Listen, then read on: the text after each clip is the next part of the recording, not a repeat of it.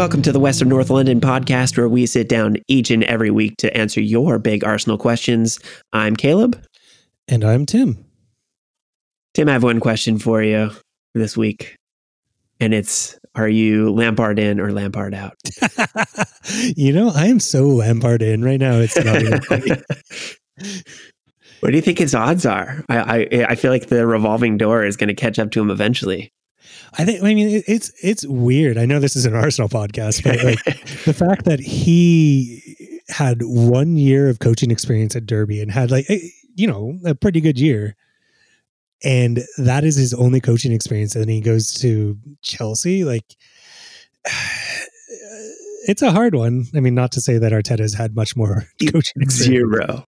Zero.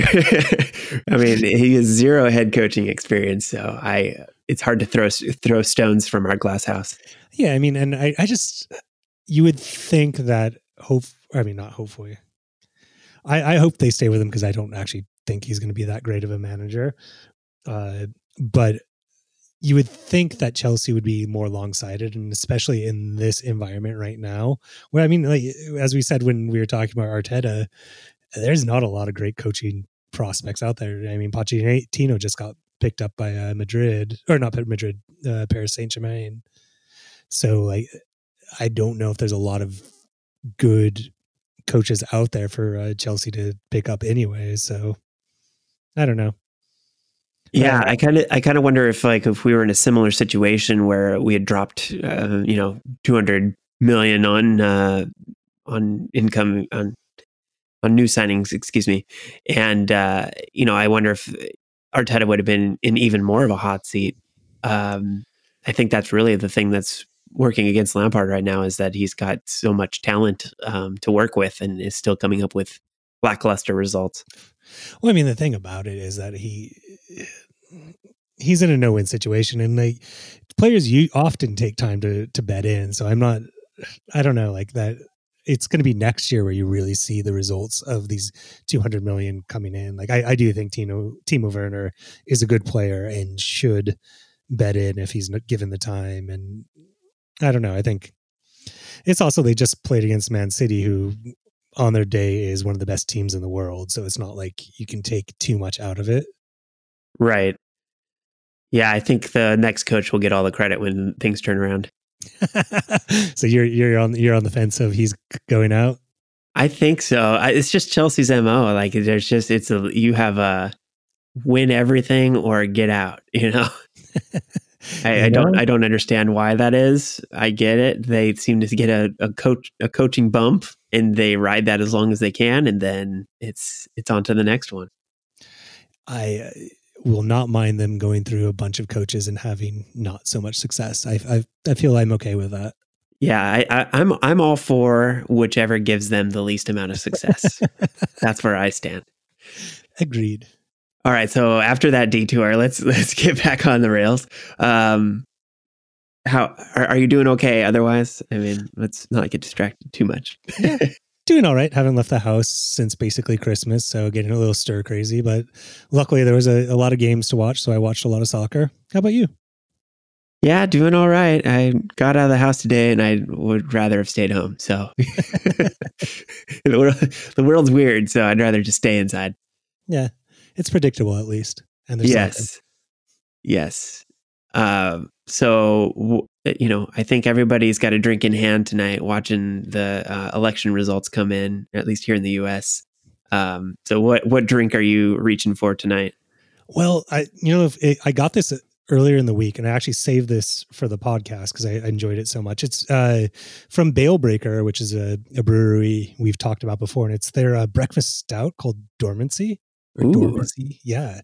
And it's really good. It's for me, this is the time of year of dark beers. It's dark outside and cold and windy here in Bellingham. So yeah, it seemed to fit the mood, fit the weather. I recommend it. How about you?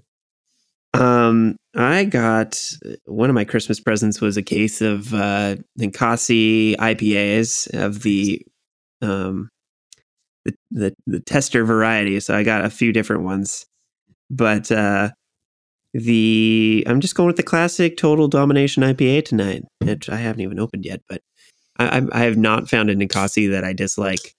And actually, there's one in there that's a juicy version of this Total Domination, which I think is probably the best juicy variety that I've had. I think it's such a good combo of their regular IPA with a little fruitier side to it. But usually I don't like all those. I like a stronger tasting beer, but that one kind of strikes the balance really well. So their regular IPA that I'm drinking is awesome.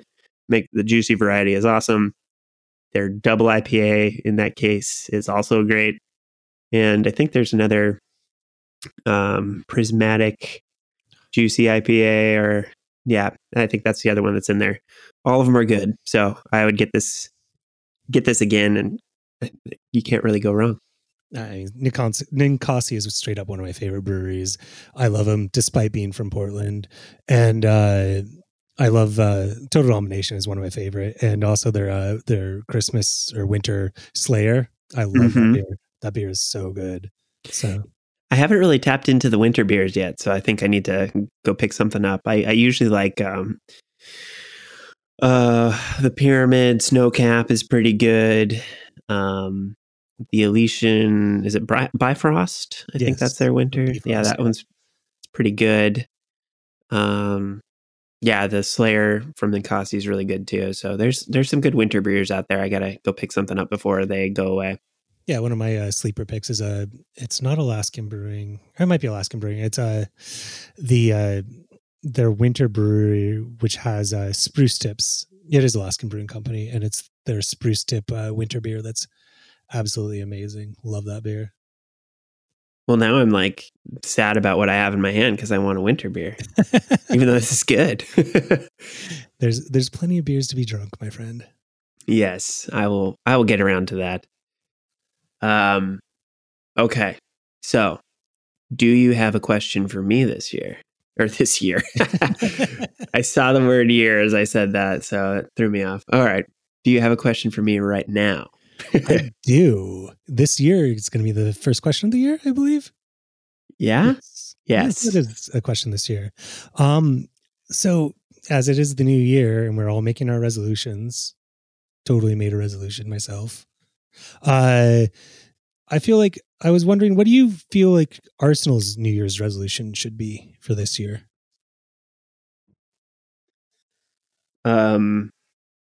Stop signing players over the age of 30.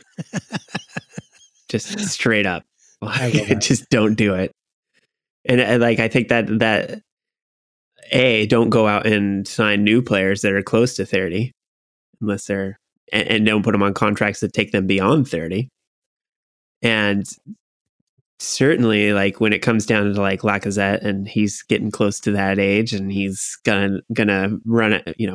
He's in the last year of his contract, or he's going to be in the last year of his contract after this season. Don't go re-sign him for longer than a year if you need to re-sign him at all. Like, just go back to that rule for Arsenal, and we'll all be better off. I love that. Because, I mean, that was the old Arsene Wenger way of doing business. He famously refused to sign players after 30 or gave only 1-year contracts after 30. And, Dennis Bergkamp, my favorite player of all time, he signed a string of 1-year contracts after he turned 30 until he retired, which it's just as smart. You will lose players. I mean, I believe that's why we lost Thierry Henry. It was because we refused to give him a long contract after he turned 30. And I don't think we were proved wrong in pretty much any case when doing that. Or the cases that we were proved wrong, I don't think outweigh the cases where we were proved right. Yeah, I think it's smart business, and it leaves money on the table to go get younger. Like, just stop putting money into these players that are not going to get you money back. Like, ever since the Emirates was built, that should be Arsene had to work with some level of austerity because of the money that was going into the new stadium. And it was like the things that he had to go through once they finally came out on the other side. some of those principles should probably have stuck around. Like, just stick to a set of rules that keep you from making horrible business decisions. And it just points to the, I want to say, naivety of the ownership, in that they just don't really understand how to run this as a good business. Like, they took for granted that Champions League would be there to paper over the cracks, because really that's what it does, is give you this slush fund that allows you to kind of make poor business decisions. And when that went away, all you're left with is these bad business decisions, and they're very obvious. Like, and to continue to try to make those decisions, to try to dig your way out of the hole that you've created and try to get yourself back into the Champions League, it's really frustrating to continue to watch that happen. And I hope we have every window. I hope we've turned the corner. But it was only this last window that we signed Willian, and it's just like, that's what we have to get away from. I say it frequently on this podcast, I'd rather take a risk on a young player than a risk on an old player. Yeah, exactly. I mean, I don't think I have anything more to add to that. That's 100% how I feel. So that's the resolution. Let's hope Arsenal listens to our podcast and takes us up on that. So we're back with another win. I mean, who'd have thought? We've got more exciting, fun times to talk about. I wouldn't have believed it if you would have asked me even a couple weeks ago that we'd be 3 wins in a row. No, I mean, I think we were talking about it when we were previewing. We were hoping to get maybe 4 points out of these 3 games. I think that was our high end estimation of it, and to come out with all those wins is definitely a feel good moment at this point. Yeah, I think one's a fluke in some ways, because I don't think you expect to beat Chelsea. 2, yeah, you might be able to ride the high of beating Chelsea and take that into the next game. But 3 wins, now that might be something you can build on. I think that's something more real at that point. Yeah, and we were saying that these are the games that we really, really need to win right now. We had both the Brighton and the West Brom game, and coming up we have Palace and Newcastle in the league. And these are games that we do need to start putting some real points in. And the nice thing, the pleasant thing is that we are. But more than the points, I think this last game against West Brom, how good did it feel? It felt like watching Arsenal of many, many years ago. I actually enjoyed watching a game, which I cannot remember the last game that I just sat down and was like, this is fun.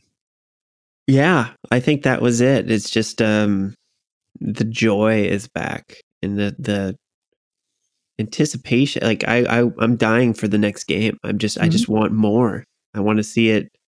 I wish we were at like a two game a week cadence right now, because I just want to see as much as I possibly can. But I think in terms of injuries and fatigue and all that, it's probably better we have the schedule that we do. But I do think that we could just, the more they can play and the more they can build a rhythm on this, I think they're gonna continue to develop this this lineup, the strategies, the things that seem to be working. I think they just have to continue to build the belief around that, and the more they can continue to have confidence when they play, it's such a night and day difference. Yeah, and you mentioned what's working. So, like, what do you think is working in these last 3 games? What do you think is the difference? Well, I think we've talked about how originally having Martinelli and Emile Smith Rowe and Saka in that band of 3, it was huge change and a huge difference. And we didn't see Martinelli in this game, and that turned out to be just fine. And I think it speaks to the quality of Saka and Emile Smith Rowe, that they were able to still be effective. Even Aubameyang didn't. He was in the game. He looked better, but he wasn't at his best. So I think it wasn't like Aubameyang had to come in and pick up the slack where Martinelli left. It seemed like they were more threatening from other areas of the field. But the things that are working, I think whatever Arteta has changed as far as allowing players a little more freedom, and maybe that comes back to like what Emile Smith Rowe brings in his role. I think that has changed the dynamic on the field and how they interplay with each other. And it does seem like having somebody in that position that can move the ball, that can make runs, is allowing the people around him to flourish a bit more. I think Tierney has looked more dangerous. I think Lacazette has looked more comfortable. I think Saka has just locked down that right side and made Bellerin look better. So it's kind of been a little bit of a domino effect as far as bringing in somebody to play that role in that slot that actually has some talent and skill and tenacity to move the ball quickly, and it's just another level that Arsenal has that they've been able to reach just because these players have shown that it's possible. And I think they can do even better. I don't even think this is the best yet, and I'm excited to see what's next because I think this is just the beginning. Yeah, and I think I don't know if an apology is the right word, but like doffed my cap to you about Lacazette, because you've been saying for weeks and weeks now that it isn't necessarily Lacazette's fault that his production has gone down, that it has been the players around him that have not necessarily shown him in the best light. And I think you see with Emile Smith Rowe, at least someone that can help make Lacazette shine. And as I say, I doff my cap to you pointing that out. Yeah, and I don't even think it's the one player, but I think just the free flowing way that they've played, especially in this game, it seemed to have benefited Lacazette. I think he allowed the game to develop around him, and he got into positions where he can be threatening, and he was getting dangerous crosses, getting dangerous balls into the spaces where he can be his best. And he's not a bad player when you set him up to be the most successful player that he can be. And I think that they've found a way to unlock his skill set a bit more and get back to what he's good at. I mean, you look at that, is it the third goal or what? I'm trying to remember what the one that he just kind of, now I can't remember if it was the third or the fourth, where the ball just kind of landed at his feet, basically, when it pinged off the post and then kind of rattled around in the box a little bit, and then all of a sudden he's scoring a goal. And then even the cross that came in from Tierney, and he was able to put that in. Those two goals, he was like in the same spot essentially, and it's the same spot he's always been in, but the balls weren't getting there. And like the balls that were getting to that position were these crosses that don't benefit his style of play. So I think when you look at what he's good at, you look at the type of offense we were trying to generate when Arteta was really talking about all the crosses that were coming in and how great that was. I think we were both saying like that doesn't make sense because you've got Lacazette, you've got Aubameyang who don't score those types of goals. And now the switch is flipped and we're getting balls at feet. We're getting balls into that space right in front of goal.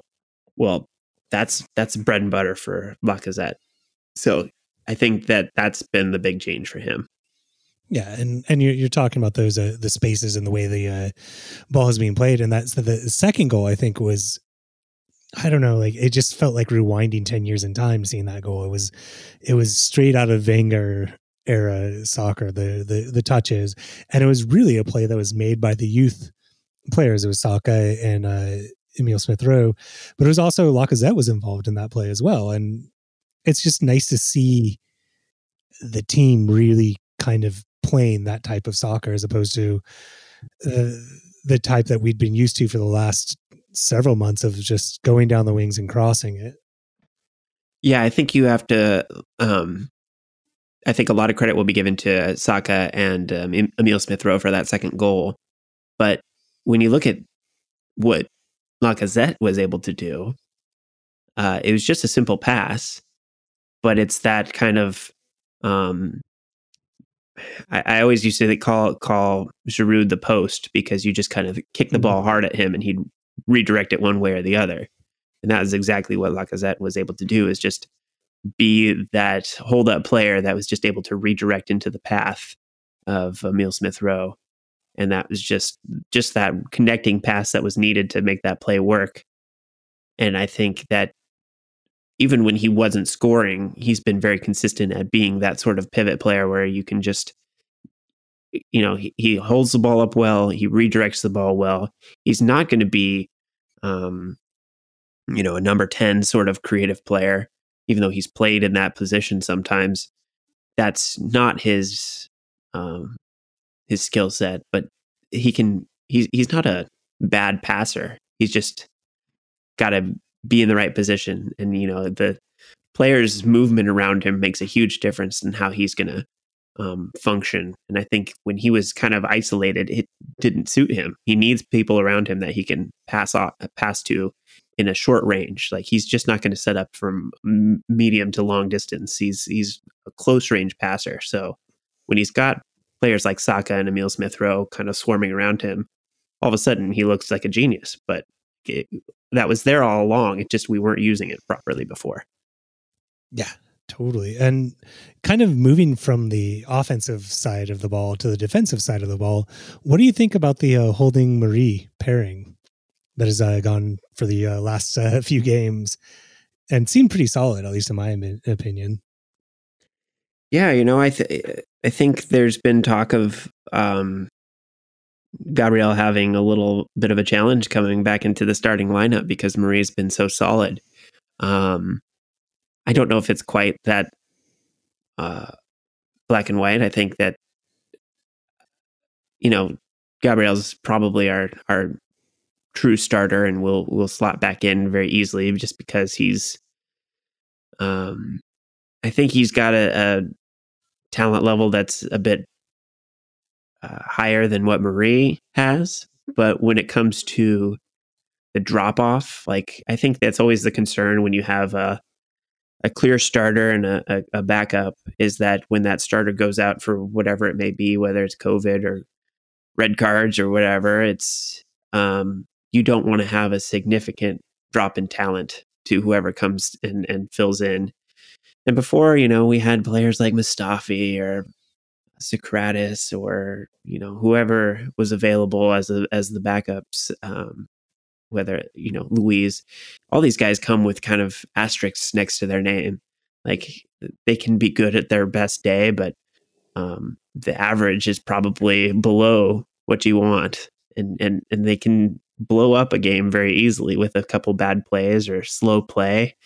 And it's nice now to have a player like Marie who doesn't bring a lot of that baggage. Like, he has made mistakes. He's given up a penalty recently. Luckily, that was saved and bailed him out. But based on his overall performances in the last 3 games, I don't see those sorts of risks that I associate with a Mustafi or a Luis playing at center back, which is, it's just nice. It's nice to have someone in the rotation like that isn't going to be a liability. Yeah, and it is nice because the games are coming fast and heavy, and I think we're going to need to rely on a lot of rotation. Is always a loaded term that I don't think I want to use, but at least some different players coming in to give other players rest. And, you know, between Holding, Murray, and Gabriel, I feel like we have a platoon of central defenders that we can all just kind of rotate through and feel fairly confident. And, you know, you say without baggage, and I think that's 100% the best terminology. Every time you see Luis, he's great when he's great and he's not when he's not, where I don't feel like you have that variation with any of those three.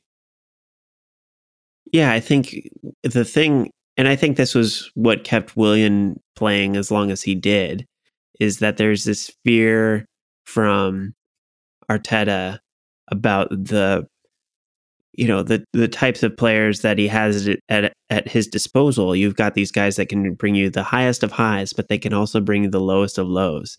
And that variation is a huge risk. You know, I understand that you can only have so many of those players on the field at any given time without risk of having games just completely fall apart. You know, it's this too much risk on one lineup. So Willian gets probably more playing time than he deserves in reality, because he isn't that high or low. He's very middle of the road. So I think having a guy like Murray, who's middle of the road but very solid, and it just brings a different dimension to that back line that Luis, again, I like what he can bring when he's at his best, but you're taking a risk in some of these situations, and I think that's something we can move away from going forward. We got to get away from these sorts of players. The baggage players. I think that's what we got to steer away from. I'm going to use that term quite a bit, the baggage players. But yeah, I'm excited about having another solid option, and I think that his signing looks justified now. You know, that he's gotten some more game time. It seems like he's somebody that we should feel glad to have around for at least a couple more seasons. Yeah, I mean, I definitely at this point feel better than a lot of the other options we have, such as a Luis. Yeah, and I think it's a little bit tougher to gauge who the backup to Holding is currently. I guess it's Luis. I'm not really sure. But yeah, center back has been such a tough position for us over the last few seasons. And it, between the three, between Murray and Gabriel and Holding, seems like we're building a core that can be solid for us and allow the players around them to flourish and not distract from that. I don't know how Saliba is going to fit into that long term. We'll jump ahead here for a second since we're talking about him. He's just gotten loaned out to Nice in the Ligue 1, so he's gone again, and it's a little bit of a weird situation. But the thing that Adu pointed out was that this kid is 19, so let's not all get crazy. Let's not get our panties in a bunch about him going out on loan. It's not the end of the world, because right now we've got a couple good, we've got three good players who are filling in those two slots pretty competently. Like, where would he get game time at this point? Yeah, I mean, I don't know if we want to go down that road right now, but yeah, I'm not too worried about Saliba going, because he hasn't really featured in our first team at all. So it's kind of a movement of like, okay, other than we, 27 million put into him. But I think it is good that he goes off, because he needs game time. And if he's not getting it here, he needs to go somewhere else. I think it's a little annoying. And if I were a Saint Etienne fan, I'd be a little bit pissed off, because we go buy him, don't let him play in the cup final and then loan him to a league rival. I would feel a little hard done by. Yeah. Saint Etienne, and those types of deals do tend to haunt you in the next time we try and buy a Saint Etienne player. But he's been going through a lot. I mean, I just read, and I had no idea about this, that both of his parents have passed away fairly recently, which also definitely affects your headspace and where you are as a person, especially at 19, which is very young to have that happen. Yeah, I want to give him time. I don't want to panic over that one. That's one for the future. I get if he's got a ton of talent, let's lock him up and keep him under the Arsenal umbrella, whether that's here or abroad. Just get him the game time that he needs. So when one of these players moves on, we've got him waiting in the wings. Like to me, that's an ideal situation. Where he's getting, top level experience rather than playing with the U23s or something. I think he's above that level, but maybe not quite where we need him to be for, when you're comparing to what we have currently available. Yeah. Anyway, that's kind of a neither here nor there, because the team we do have is looking pretty solid. And I think, talking about what's changed, what's worked well, I think both Tierney and Bellerin have benefited from having a solid pairing in the back and having players in front of them like Saka and Emile Smith-Rowe that they can play off of. And man, that Tierney goal, good Lord. Where's that been? Let's take the chains off of that guy and let him run as much as he wants into the box. I love that goal. And in watching that game, I was already excited because we just looked good even before we scored. It was one of those games that I just felt good. And I even wrote in my notes that I take during the games that I was just enjoying watching Arsenal play, even if we wouldn't score a goal. But to see that Tierney goal, and I think you hit the nail on the head that he's able to do that because he feels defensively protected by those two center backs there, so he can make those types of runs. And he beat that West Brom player so badly twice. It was, and the final shot on that, it's hard to say whether that goal or the second goal are my favorite goals of the night, but I lean towards that goal as being my favorite goal of the night. Though, I mean, both of those goals just, they add to the dimensions that this team needs to aspire to. I think those are both like the individual effort and individual just specialness of that goal. It harkens back to some of our best players just taking the team on their backs, just driving and making things happen. And we just haven't seen enough of that outside of Aubameyang, really. And even he's been kind of AWOL. So there just hasn't been a ton of that. Saka's definitely trying to create stuff, and he has made some things happen. But I think it's the refreshing thing is to see goals coming from more places, and just to see the individual effort has just been amplified in recent games. So it's nice to see guys feel confident to try stuff, because there was just, when you have no creativity, you're just like waiting for somebody else to pass you the ball or set you up with the ball. There was nobody making runs, and there certainly wasn't people that were willing to take guys on one-on-one like that. We saw Pepe try to do it regularly. He's always trying to take guys on his own. But for the amount of times it actually comes off, I think it has been a losing proposition more often than not. He tends to play better when people set him up and get him into the positions that he needs to be in to score.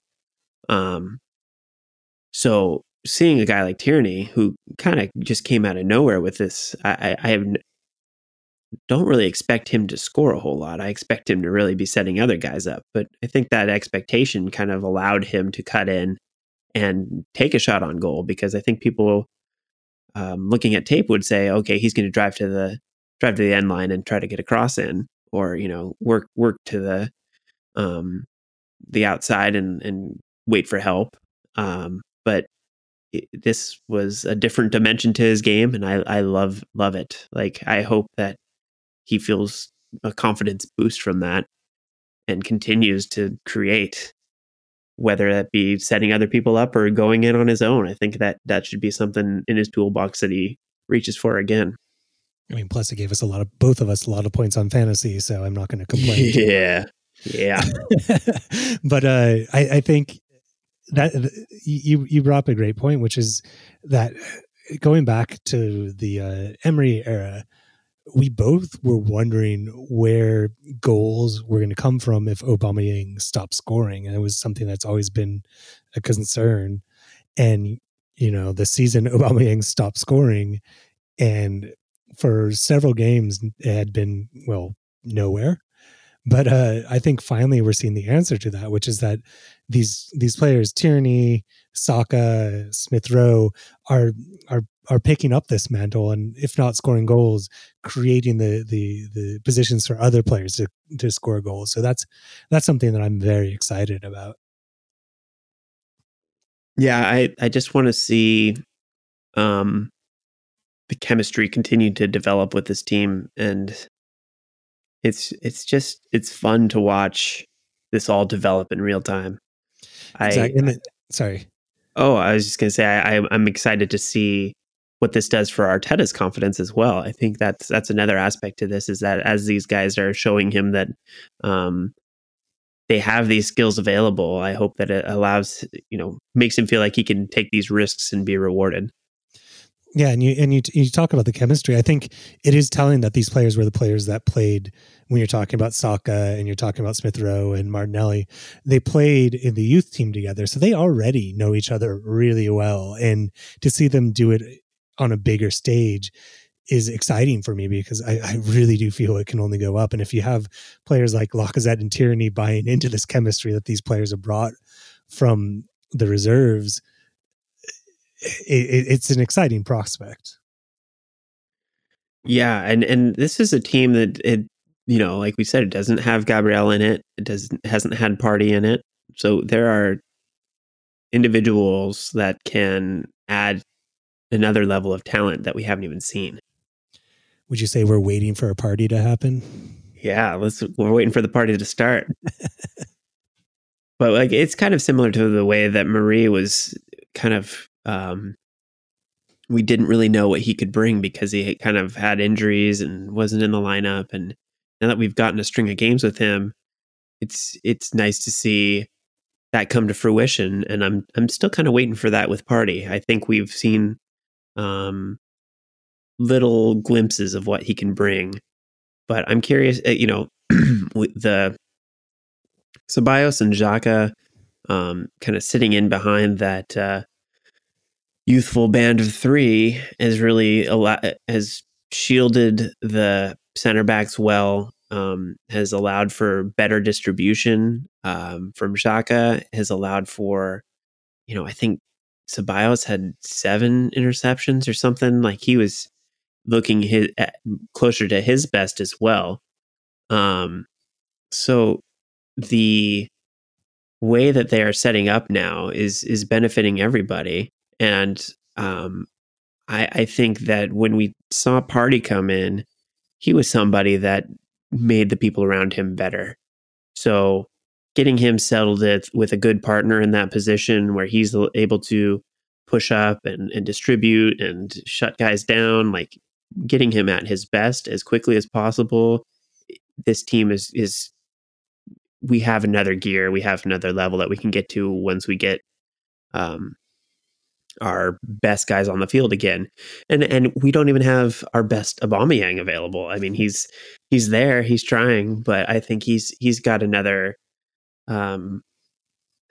he has to find a way to get past this goal drought. I think he's trying so hard. You saw it at the end of this game. He was just trying to make something happen. And the harder he tries, the harder it seems to be.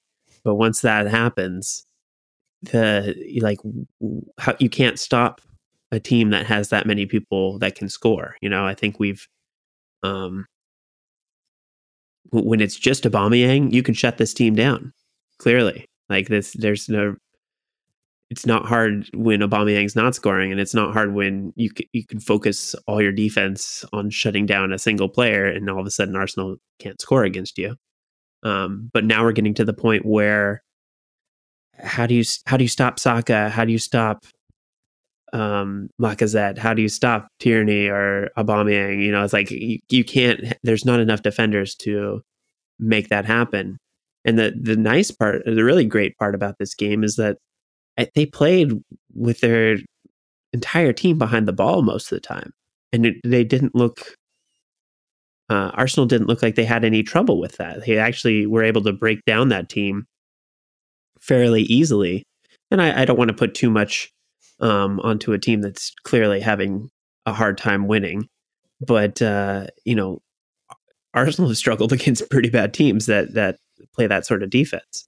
So it was nice to see them really dismantle the team for once. Yeah, and you can always say that, it is a West Brom team that has allowed 4 goals in 5 out of the last 6 games. It's not quite that. I think it was a 3-0 to the Leeds. But they did also keep Liverpool to a 1-1. And so, you can never discount Sam Allardyce's teams. I think the positivity, the fact that these teams are now going to have to take into account these other players, including Lacazette finding his feet again, means that it opens things up for Aubameyang, that when he finally starts finding his goal scoring boots again, it's going to be very dangerous. I think I'm still holding out for Aubameyang finding his form again, but if he doesn't, we also have Martinelli that's more than capable of filling his shoes. And I think that type of competition only makes it for better players.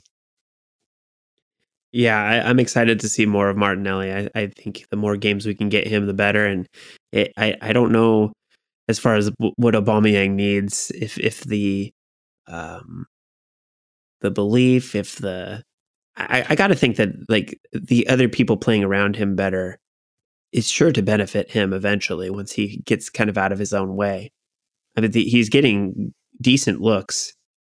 I think early on, Saka had a cross that Aubameyang was inches away from getting on the end of, and it's just he's right there. And I think as the players around him are playing better, he is sure to benefit from that. But it just seems like he's just not quite over that hump. But I think he's a game or two away from getting there. We'll see though. These goal droughts tend to stick around longer than we need them to. Well, with all this positivity, Tim Whittam has a good question, which is Mikel safe as a coach yet? I think so. It's hard to say that we've changed anything majorly as far as formation, tactics, or anything like that. I think like the personnel is the big difference right now. But what Arteta is trying to do, it seems like it's just finally coming together with the right people in the right places.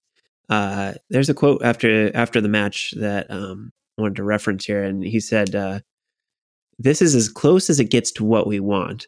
This is an Arsenal team with the idea I want. There were certain moments when we were very close to that. The players had the handbrake off, and you can see that they are free to play." So it's to hear him say that is really encouraging to me, because I think that as we're getting excited about what we're seeing and what the team is doing on the field, to hear that it aligns with what Arteta wants this team to be is really encouraging. And I think that he's got to feel confident in what the team is able to do, and that things are maybe starting to click.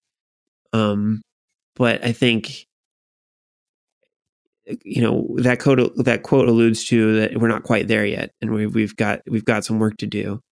And I don't know if that's a matter of getting more quality in, like maybe he feels like we're a piece or two away, or if it's just a matter of continuing to build on this run of games and develop our strategy a bit more and being able to do this week in and week out. I think that's the next goal is to just have consistency.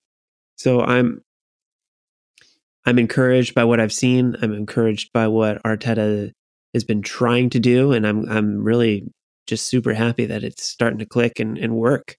What do you think? Are 3 games enough to get him out of the hot seat?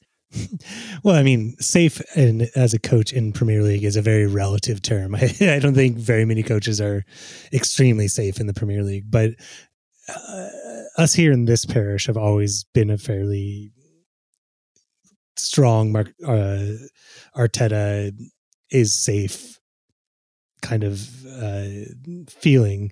And yeah, I mean, I really do feel this year, short of getting relegated, and I could even see an argument for keeping him even after getting relegated.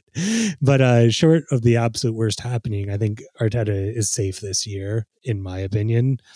I think it's next year when we really have to see improvement that I'm going to start really judging him, whether he's right for the job or not. But for now and for the very foreseeable future, I think he's very safe. I also think the ownership invested in him as a long-term prospect, not a short-term fix. And I think they're willing to give him time. So I didn't see a lot of talk, even when we were in the worst part of the last month, of not having faith or confidence in him.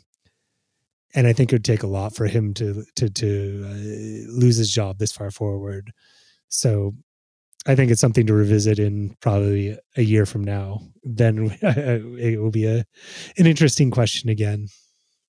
Do you think that, or I guess what do you think the realistic expectation should be for him this year, as far as where he can take this team this season? Yeah. I think the way it's gone, and you always have to reassess your goals as you're going along, that you shoot for goals. And I think our goal at the beginning of the season for both of us was to make Champions League and at least Europa. And I think best case scenario is Europa, but at least fighting for Europa spots, I think, would be a minimum goal. At this point, reassessing that, I think it is possible. I mean, what are we? We are 6 points out of Champions League spots right now. Yes. That being said, Tottenham's 6 points ahead right now. That being said, there's a lot of teams in between, and so that's kind of a lying figure, if that if that makes sense. Yeah. But I think looking ahead as opposed to looking behind is a realistic goal. And if we can, throughout the rest of this year, be looking ahead as opposed to looking behind, I think that's a successful end to the season for Arteta. Yeah, I got to think we got to at least match our 8th place finish. And I think that's very achievable. Europa League would be nice, but I think, again, like this, Europa League's not where we want to be, and it's kind of a distraction from where we want to be. I think, like, if you can make a good run at Europa League and find a back way into the Champions League, then that's great. But I don't know. I feel like I go back and forth whether we're better served having fewer games, or if that actually helps us, like, with player development and kind of having an interest. Well, I think that ultimately the fatigue probably hurts us overall when you're talking about just pure Premier League finishes. I think Europa League is a distraction from that. But if your goal is purely to do a top 4 finish in the Premier League, then you should probably try to avoid Europa League. If you are just trying to get into Champions League, then any, whether it's FA Cup or any of these other tournaments, as ways to continue that, to push for that goal, I think that you should take every chance you can to get there. Well, I think also the other thing about Europa League is that it helps with player recruitment, which is something I don't think a lot of people are very England or Premier League focused really think about, which is that playing in Europe is actually a big deal for a lot of players, even if it is the Europa League, because it allows them to showcase for their national teams, which is another side of what players are trying to get to. So if you're playing even on the Thursday for Europa League, you are getting your name called out and your national team coach to look at you. And so I think it does make it easier to recruit players onto Arsenal. It certainly allows us to have like a more quality team over like top to bottom by having more minutes to go around. So I think that's a good thing, yeah, in terms of recruitment and just player development.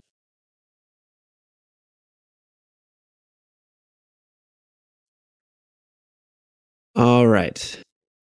Well, I think that's a good place to take a quick break.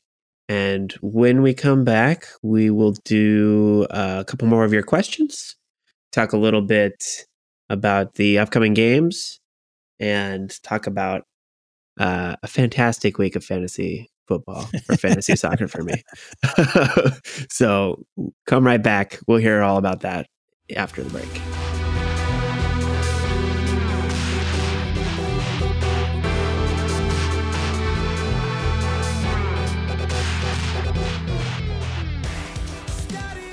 All right, welcome back from the break. We've got a couple questions from you guys, so let's delve into those. From Joe Robinson, we got one here. What do we do about Eddie Nketiah now that the offers seem to be coming in? Do we cash in now and promote Balogun as, to a position of youth striker who is pushing for the first team? And all while considering that Lacazette is likely to go in the summer. I don't want anyone to leave, but that is heart over head. So I guess the questions in there is, do we cash in on Eddie Nketiah and try to re-sign Balogun? I think that it's an interesting question. I think if things were normal, I would say yes, without a doubt. Kind of in the same way I was in the Sel Martinez keep Leno camp, which is that I'm all about selling talent when it's hot because we need the money right now. Right. And, as you said earlier in the podcast, we're all about promoting youth and selling while things are hot, as opposed to when Nketiah is no longer hot. And to be extremely just, head over heart. It's not like Nketiah has been lighting fires while playing first team minutes for Arsenal. So he hasn't really been cracking the lineup at all. Yeah. I mean, he hasn't even come in as a sub. So I think that the one quick answer would be yes, offhand. The one thing to keep in mind right now is that the transfer window is weird.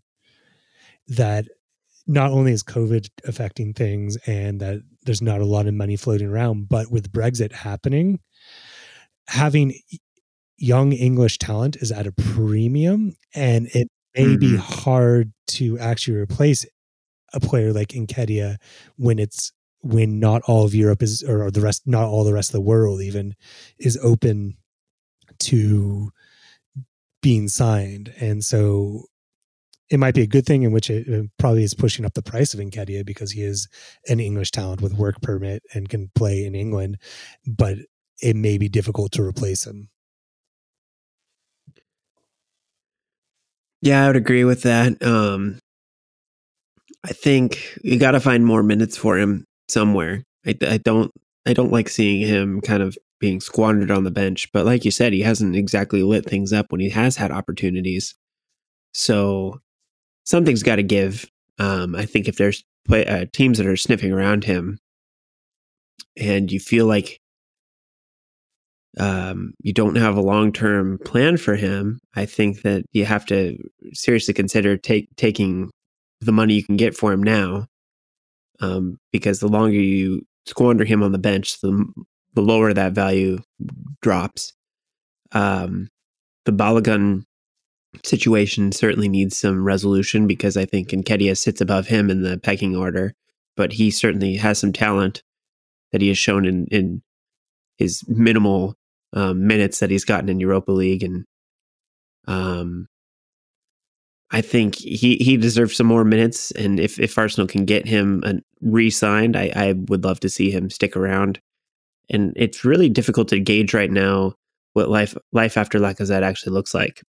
I think they're going to have to go out and get somebody to replace Lacazette, because I think there's going to be a gaping hole in the lineup when he goes. And like I said, I don't think you re-sign him. If you do, you keep him maybe a year, but I think you try to get money for him in this offseason, and reinvest and go a bit younger, and maybe find somebody that's not quite at the Nketiah level, but not over the hill either. So I think there's some retooling that's going to have to happen, especially depending on what happens with Aubameyang, and that position. You got to have somebody that plays the way that Arteta wants. So I think giving him an opportunity to go find the style of player that he needs is a good thing. So I don't know. I think Arteta has liked what Nketiah brings, but it just hasn't really shown up lately. So if somebody comes sniffing around, I think you sell him, give Balogun a new contract, keep him around, and go back to the drawing board when Lacazette gets moved on. Exactly. I mean, I just do think if we get the right money, and the money I think I've been seeing is about £25 million. And I think that's good.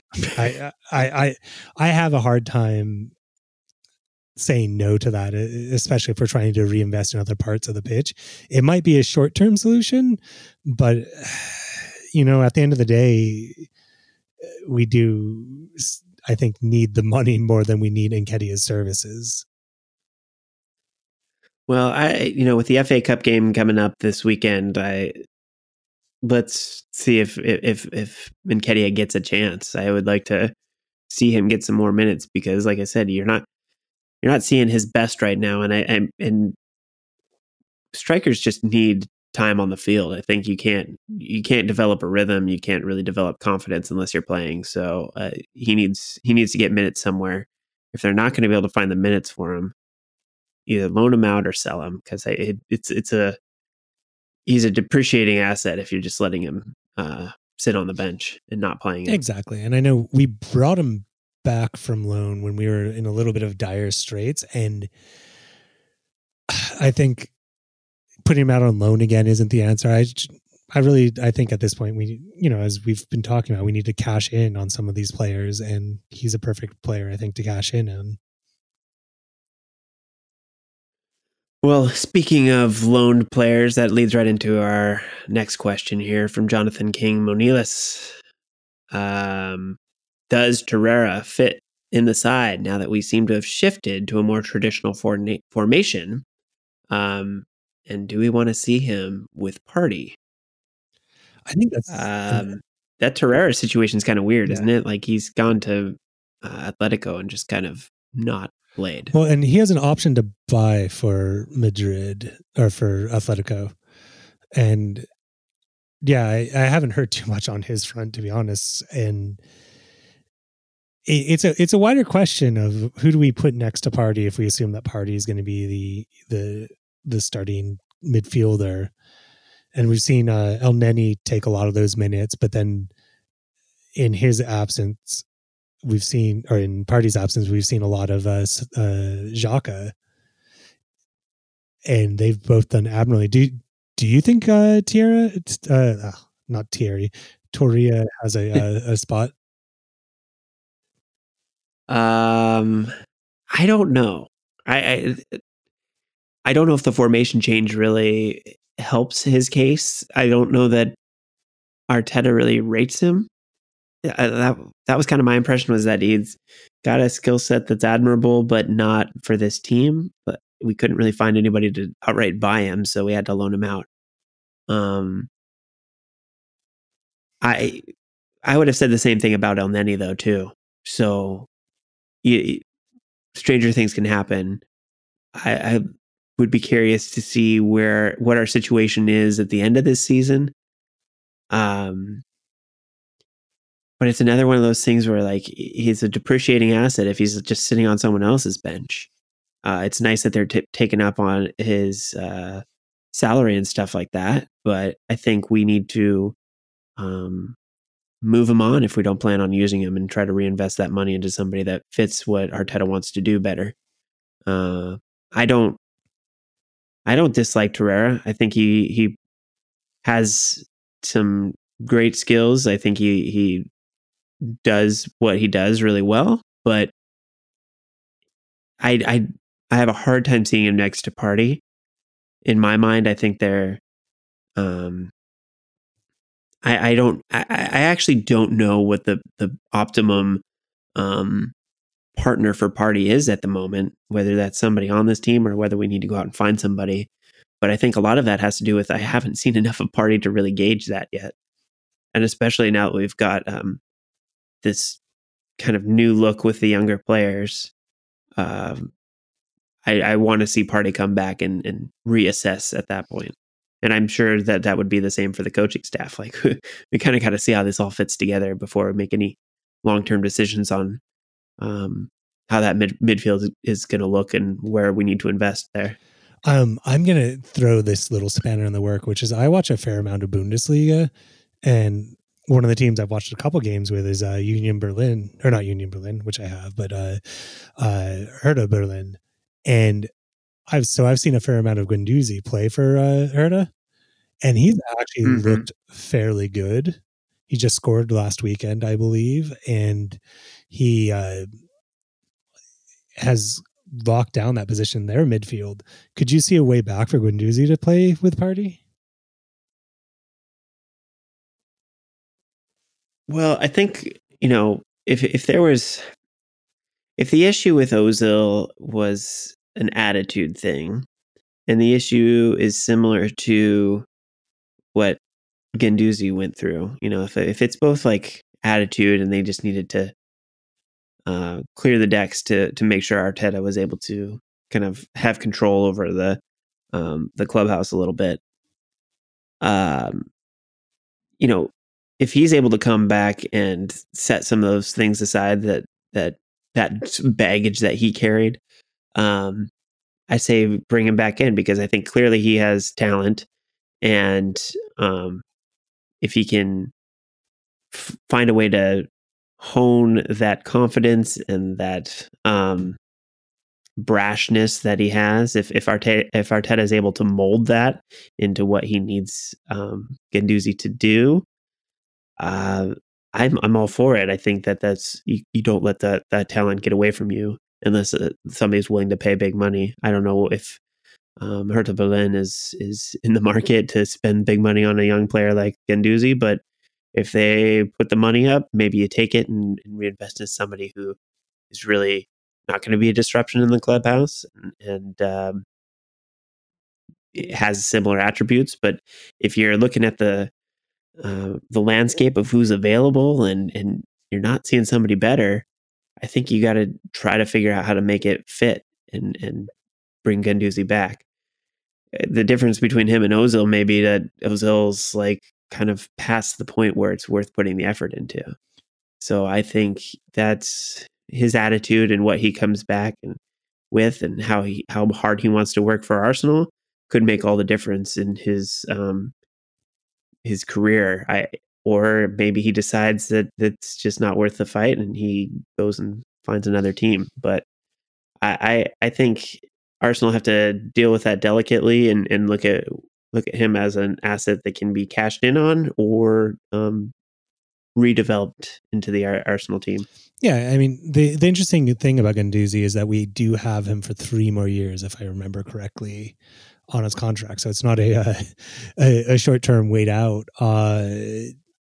And, I don't know if Hertha has the money right now. They just got bought out, so they may, or not just, like last year got bought out by a fairly big rich company. So they might be able to afford to buy him out, and that would be awesome. I think that would be a win-win situation.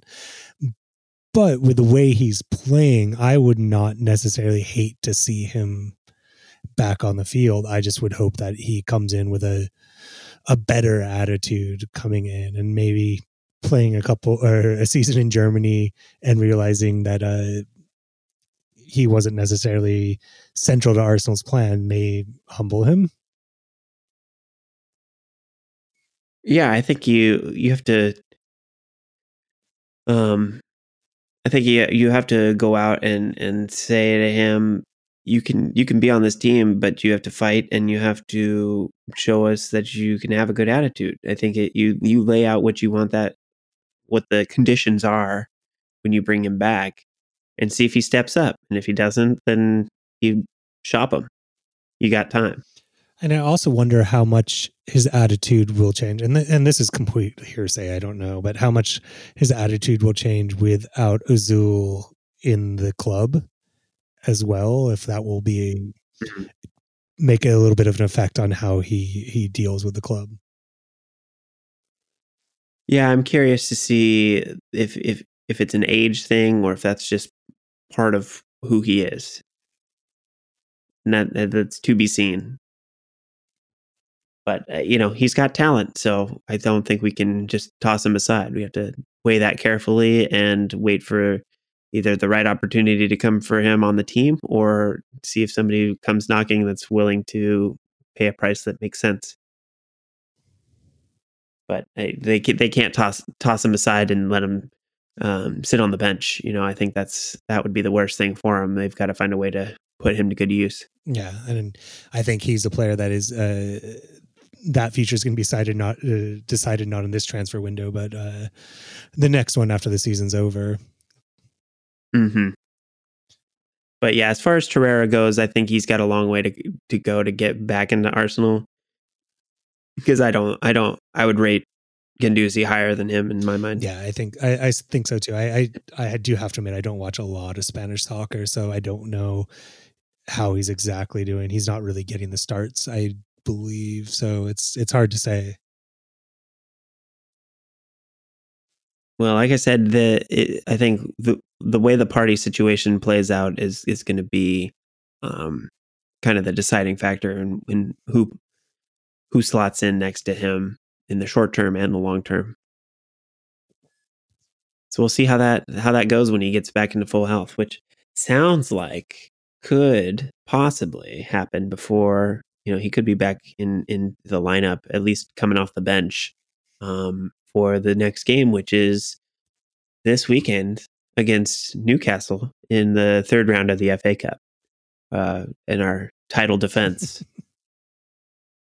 I'm not super worried about Newcastle.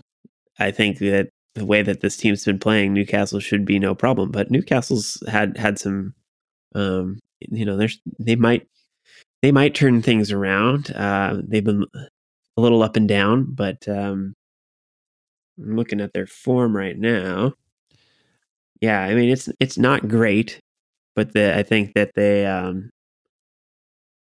won't be pushovers necessarily. I mean, Newcastle is a functional team. It's the classic example of a mid-table team. They're under Steve Bruce. They're Steve Bruce team. If you follow the Premier League, you know exactly what Steve Bruce brings to the table, and you know exactly how that team's going to perform. To be honest, really, with the budget they've been given from their owner, they've actually overperformed, in my opinion. That being said, I do think it should be a game we can win. I also, and this may be blasphemy, and please forgive me if it is blasphemy, but I don't care too much about this game, to be honest. I'm much more focused on the Premier League and a run in Europa League than I am in the FA Cup this year. I think it's because we've won it twice in recent memory, including last year. I think, it's a way into Europe, but I don't know. I think I'd rather steady our form in the Premier League and maybe try out playing some younger players than to put it all into this game. Yeah, I think because they play again on Thursday against Crystal Palace, so I do expect to see some rotation. But it doesn't strike me that Arteta sees any competition as beneath this team. I think he sees it as every game as a chance to develop these players, develop their strategies, and go out and see what they can do. So I don't think Arteta plans on holding back or doing anything to lessen this game. And I think as a, you're talking about playing the same team 9 days later. So I think it's a good chance to see what they bring and kind of preview what's going to happen in the Premier League. So I think there's opportunities here to rotate, but I don't think he's going to put out a very diminished squad. Yeah, I mean, I think we're going to see very similar squad to what we saw in the Europa League group stages, to be honest, with this team. Mm-hmm. I think a mix of youth and experience. I think it'd be great for Partey to get a run out just because it would, at some point, because it would give him a few minutes before playing in the Premier League. I would expect Martinelli actually to play just because he didn't play in the last game, so it'll stretch his leg. And I wouldn't actually be surprised to see Aubameyang in the starting lineup just to maybe hopefully get him a goal, Yeah, I'm kind of thinking the same thing. Maybe play Aubameyang up top, Martinelli out left. I don't know if we still do have Reece Nelson. We still have Pepe. I think maybe one of those guys gets a shot at the right side, just to give Saka a rest. Not that he necessarily needs it, but just give some other guys some minutes. Yeah, I don't know what who you put in the Emile Smith role, but he doesn't have too much wear and tear on him this year, so he could probably keep playing. But we don't have a ton of people that can do what he does at the moment. So maybe you hold him back for Premier League game on Thursday. What do you do in the defense? That's going to be, I think, a pretty interesting question. Do you have? I would say Luiz starts maybe. Yeah, I would say give Luiz some minutes. I'm not sure of Gabriel's status at the moment. I'm not sure he's fully recovered, but I would imagine he's going to have to come back in slowly. So maybe Murray gets more time back there, because it does seem that Arteta wants to have a left-footed player in that position. So yeah, I think Murray gets more time there, and maybe you see and Ainsley Maitland-Niles get some more time as a right back, or I don't. Maybe Cedric comes in. I forgot about Cedric. Yeah, he's still here. The left, I mean, Tierney forever. I mean, I don't know who you put on the left. I just don't want to put too many miles in Tierney. Yeah, he seems like he could run forever, but I just don't want to risk him if we don't need to. I really, if you can rest him for these types of games, I would, just because for me right now, he's one of our most important players, and the more who that begs the question, like, who is the backup to Tierney now, because Kolasinac's gone.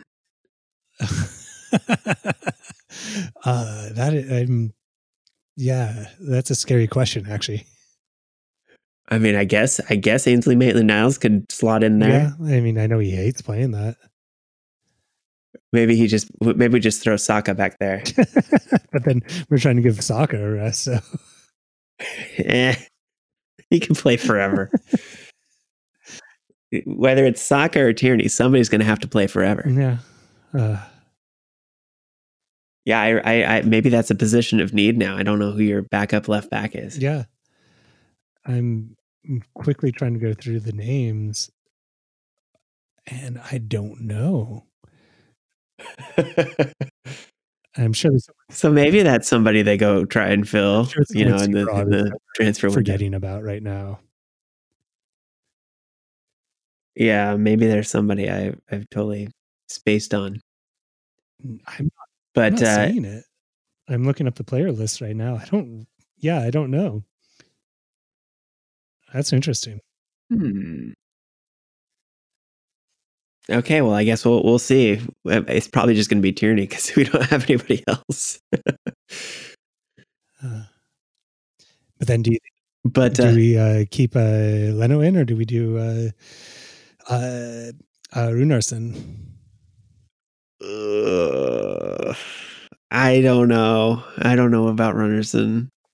If they were, I kind of think they're going to go back to the drawing board on the whole goalkeeping situation, but I don't know if that's going to happen. I don't know. Like in this window. So I think it's a little harsh to judge a player on one game because he actually has looked fairly steady the other games he's played, to be honest, like in Europa.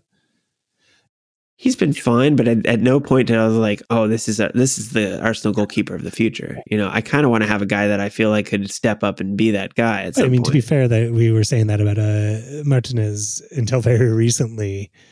And I think it's harsh to judge a goalkeeper on one game. Mm-hmm. I think it's very harsh, especially because it was his first game against that type of competition ever. Sure. And to like go from playing in France to going to starting against Man City is quite a jump. And I think a lot of people would struggle. And if it was a defender, we'd say, all right, cool, we'll give him a couple other chances. But because it's keeper, we tend to judge him quicker and harsher.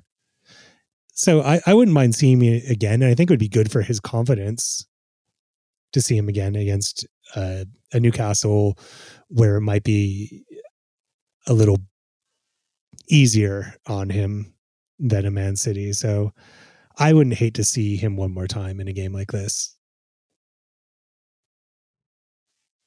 Yeah, it wouldn't surprise me, but we'll see if they're willing to take a chance, or how seriously they really want to take the FA Cup. It might be that Leno gets another run out.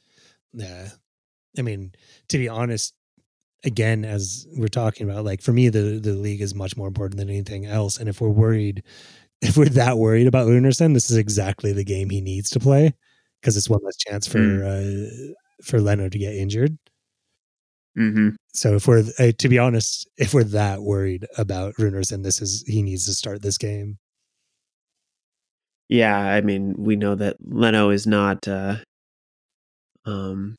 impervious to injury, so at some point we have to take a risk on the backup just to have him get some experience. Yeah, so that'll be interesting. We do have another game coming up, and we'll probably have we'll definitely have a podcast between now and then. But looking ahead to our next Premier League game, we do have Crystal Palace around the corner on next Thursday, the 14th. So there's a kind of a quick turnaround there because we're going to do Newcastle this weekend, Crystal Palace on Thursday, and then Newcastle again the following Monday. So 3 games in pretty quick succession here. But I kind of feel pretty. I don't kind of feel. I feel pretty confident that Newcastle twice. We're gonna probably beat them twice. Crystal Palace, I'm a little. I'm not quite as sure about them, but I think they are also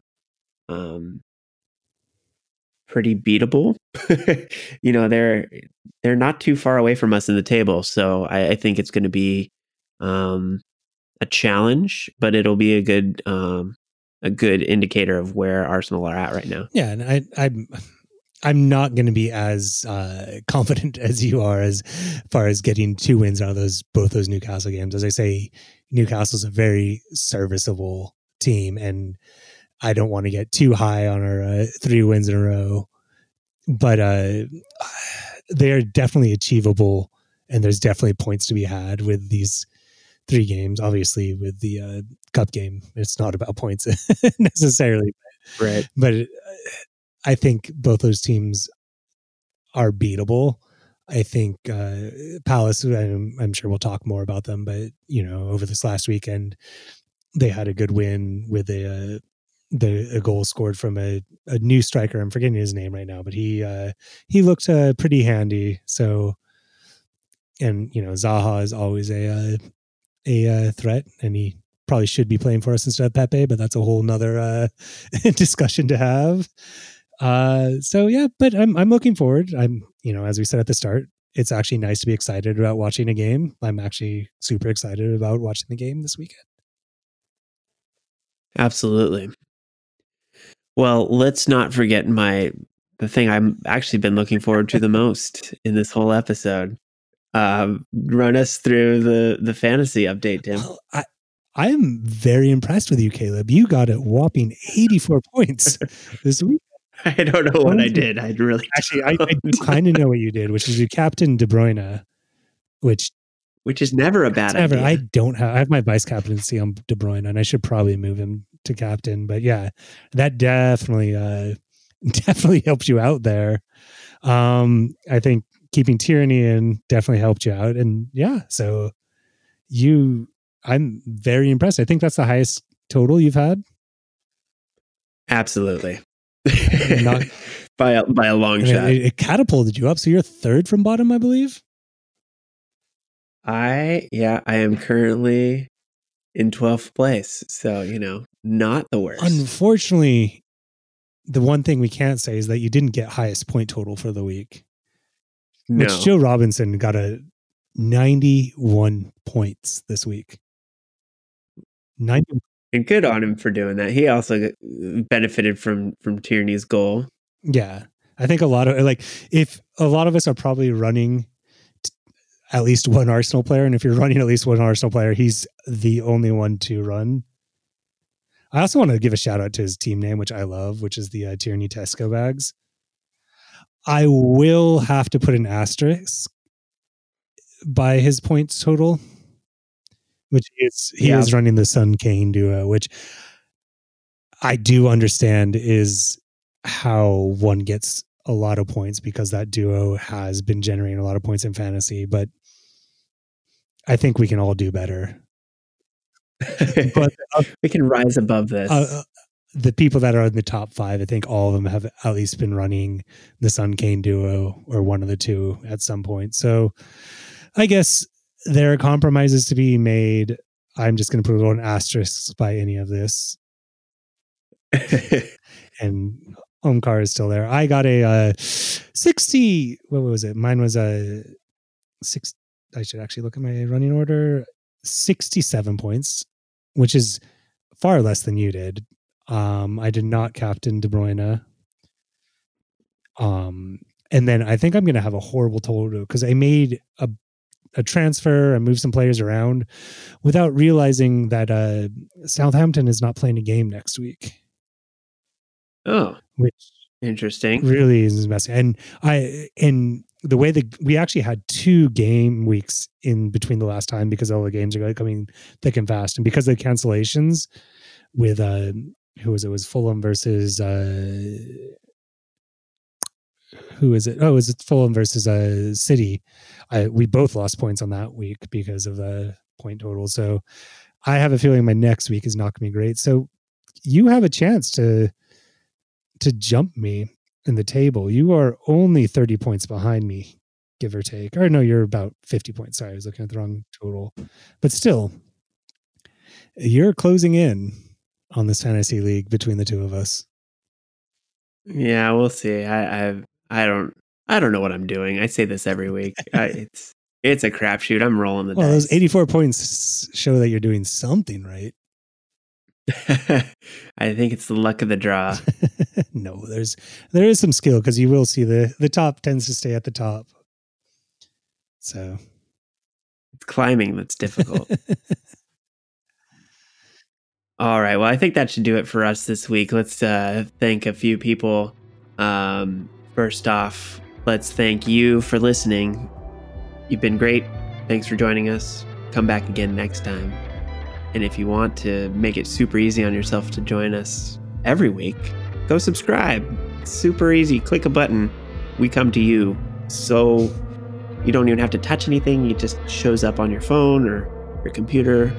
Wherever you listen to your podcasts, we'll just be there. So that's step 1. If you haven't subscribed, go do that. Step 2, if you have subscribed, you like what you're hearing, go leave a review.